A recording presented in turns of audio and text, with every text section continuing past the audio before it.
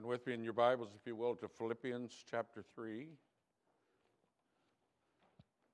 Look this morning at verses 10 to 14. Philippians 3, 10 to 14.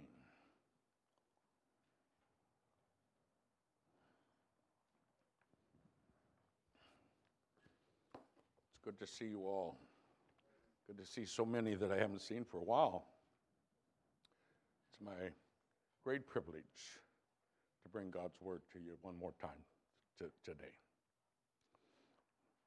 We're a people who measure our lives in time and in events. So the end of one year and the passing of another is a significant milestone. And the end of one season in life and the beginning of another is also a significant milestone. So on this last Sunday of 2019, this last Sunday of my official tenure as your pastor, it would seem appropriate to consider how we should view what's behind us and what we should pursue for the future. So come with me to this text, which seems made for a morning like this. Philippians chapter 3, let me read verse 10 to 14. I want to know Christ and the power of his resurrection and the fellowship of sharing in his suffering, becoming like him in his death, and so somehow to attain to the resurrection from the dead. Not that I've already obtained all this, or have already been made perfect, but I press on to take hold of that for which Christ Jesus took hold of me. Brothers, I do not consider myself to have yet taken hold of it, but one thing I do, forgetting what is behind and straining toward what is ahead, I press on toward the goal to win the prize for which God has called me heavenward in Christ Jesus. Two simple little truths here. First is this: forget the past. Forget the past. That's the simple truth set forth in verse 13, forgetting what is behind. Now, I know we've all heard the warning that those who forget history are doomed to repeat it. So don't misunderstand what I'm saying this morning. I never intend to say that we should forget everything we've learned and now make the same mistakes next year that we made last year. Obviously, we grow and learn and hopefully don't just keep repeating the same problems. When God says forget the past, he's talking about our tendency to live in the past and warning us not to let the past wreck the present and the future.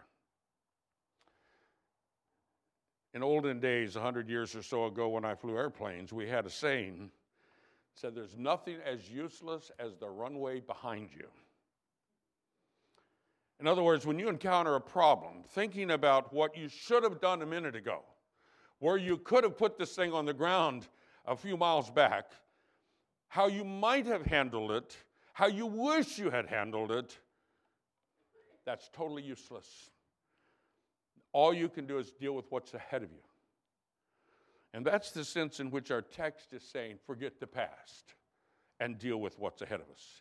Now, there are a couple of different ways in which we need to forget the past.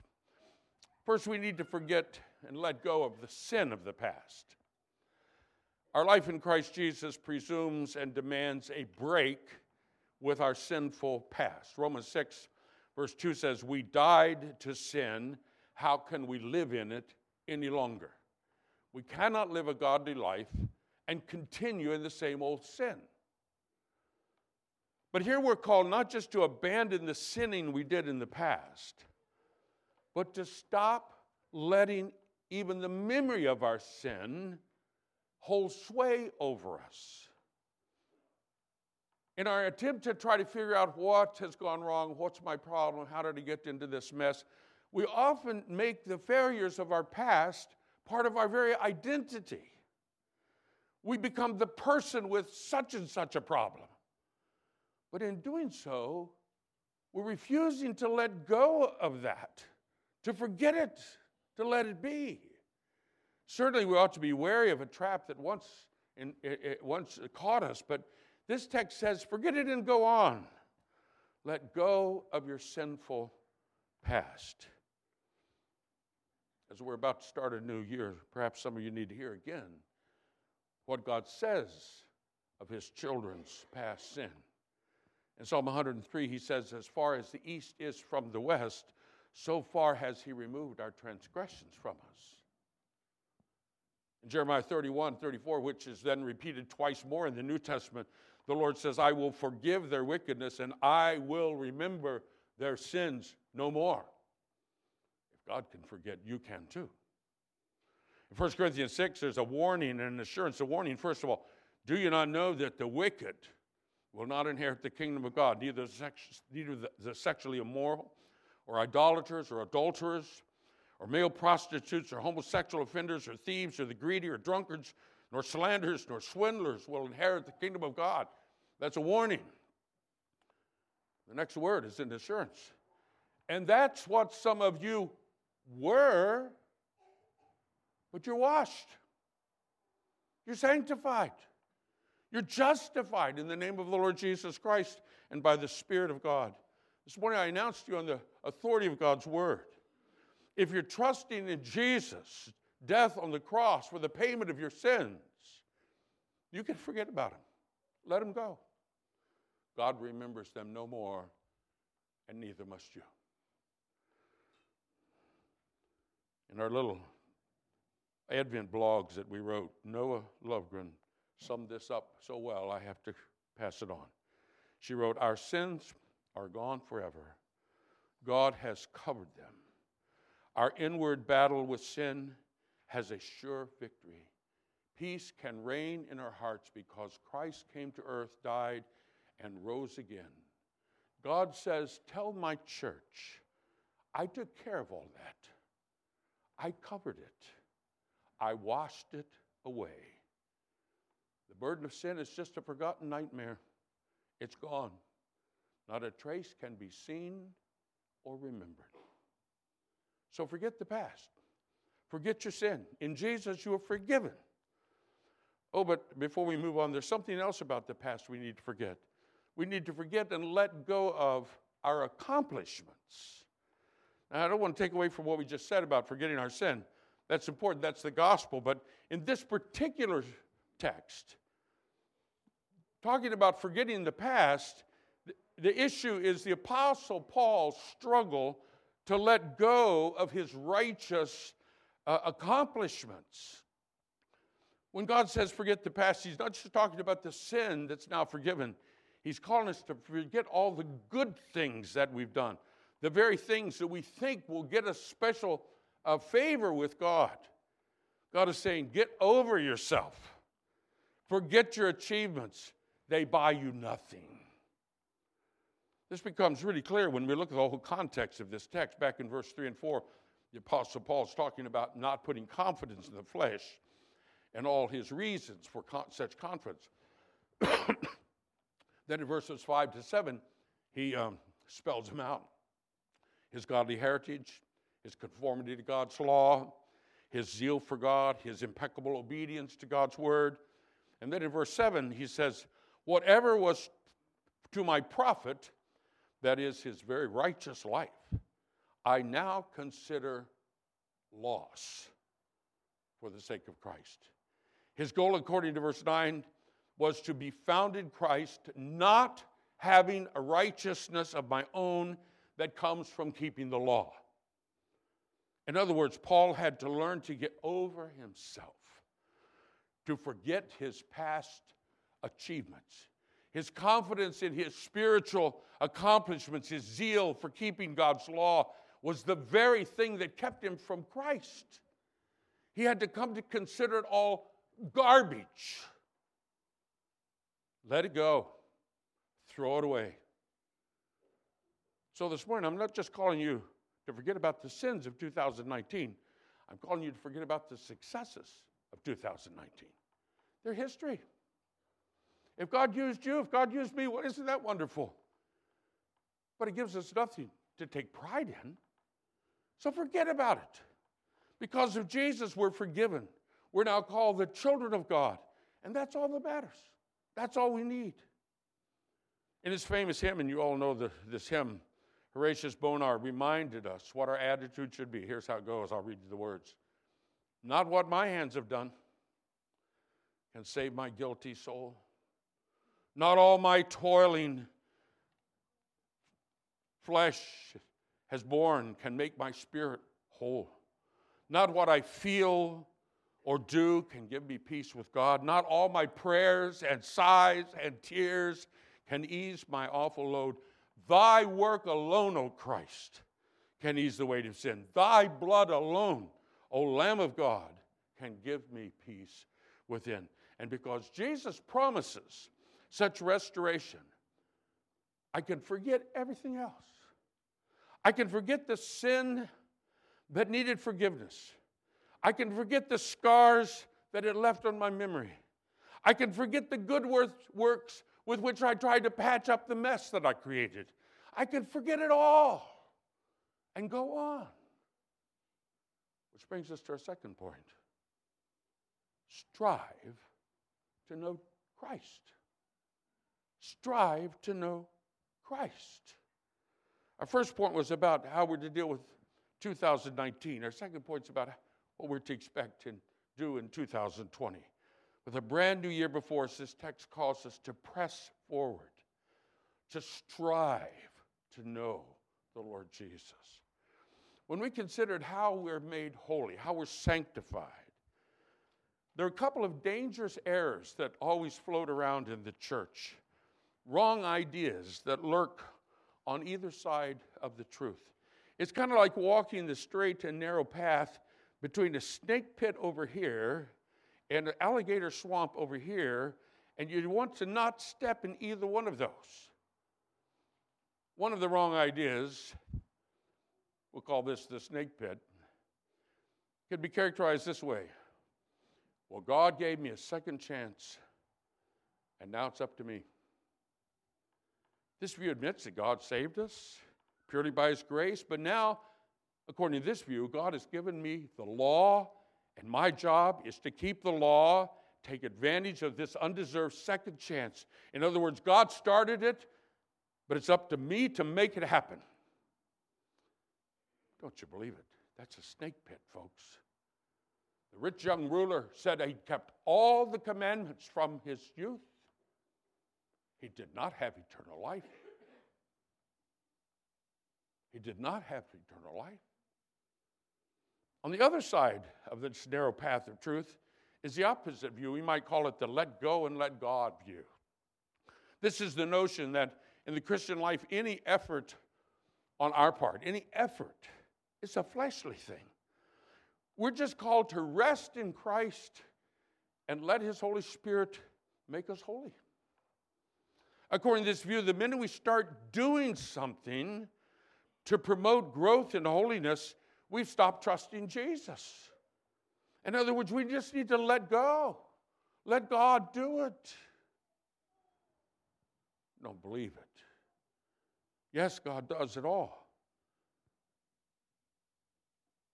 But Jesus said to the crowd following Him, "Why do you call me Lord, Lord, Lord, but you don't do what I said?" You can't say, just trust Him and call Him Lord and I have no responsibility. This passage teaches us something different than either one of those. Not we're saved by grace and sanctified by keeping the law, nor does it teach just let go and let God make me holy. Here we're taught active faith, active trusting.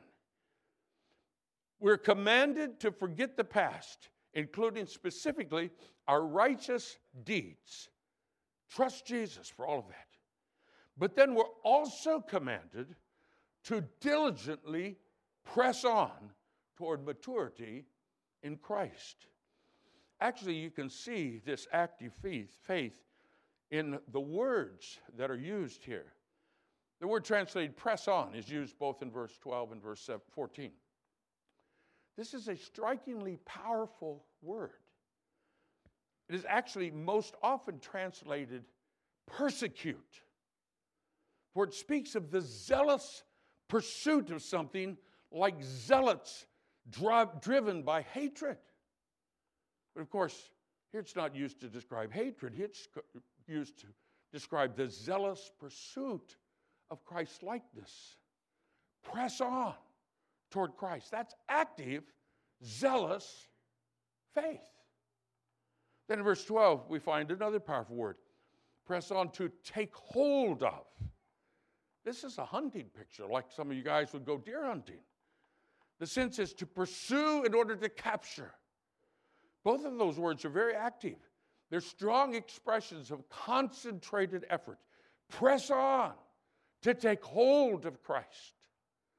Then verse 13 uses another key word, straining toward what lies ahead. Here the Apostle Paul is picturing our Christian life as that of an athlete with a finish tape right there in sight, and you're exhausted, and you're tired, and you've about run out of gas, but we strain with every ounce of energy in pursuit of the prize. Not exactly a passive picture, is it? God is calling us to strive toward the goal, to make every effort to press on toward knowing Christ. Well, this is not the only time the Bible speaks this way. There's a wonderfully interesting and difficult passage in Matthew 11 where Jesus says, from the days of John the Baptist until now, the kingdom of heaven suffers violence, and the violent take it by force. Wow. When we think of violence, we just assume this is an evil thing. But Jesus uses the word without any evil or destructive connotation. It simply has the sense of pursuing victory in a conflict. You're at war, you're pursuing victory, projecting force, moving or acting with great strength, being impelled forward, being driven by a passion for victory. So we are to strive to know Christ. This is the same challenge that the Apostle Peter sets before us in 2 Peter 1. Let me read a little bit of it, starting in verse 5. For this very reason, make every effort to add to your faith goodness, and to your goodness knowledge, and to knowledge self-control, and to self-control perseverance, and to perseverance godliness, and to godliness brotherly kindness, and to brotherly kindness love. For if you possess these qualities in increasing measure, they will keep you from being ineffective and unproductive in your knowledge of our Lord Jesus Christ. Here Peter describes the life of active faith as a building project. Look at the powerful active words. Make every effort. Be all the more eager. Do these things. He's talking about building something that lasts. Placing godly building stones one on the other. Faith, then goodness, then knowledge, and self-control, and patience, and godliness, and brotherly kindness, and love. With just such passion and diligence, we are to labor to build Christ's likeness. Brothers and sisters, there's a new year ahead of us. What will we do with it? Will we drone on through our perfunctory Christian duties, consoling ourselves that we have a pretty good life, we've kept the law better than a lot of people? Will we sit back and wait for the Spirit to move us in some mystical way involving no planning or effort on our part? Or will we do what God's Word commands? Stop going through the motions while our hearts are indifferent. Instead, diligently pursue knowing and serving the Lord Jesus Christ, no matter what the cost, no matter what must change, no matter where it might take us, not trusting ourselves, not trying to establish our own righteousness, but believing that the gospel is worth the investment of everything we have and everything we are. So with active faith, we're to press on to know Christ. With the persistence that we might have if we were out deer hunting.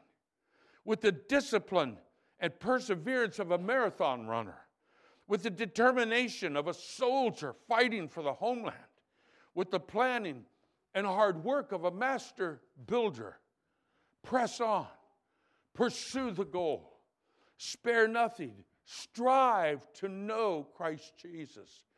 That was the Apostle Paul's stated goal in the very first verse we read. Let me read again.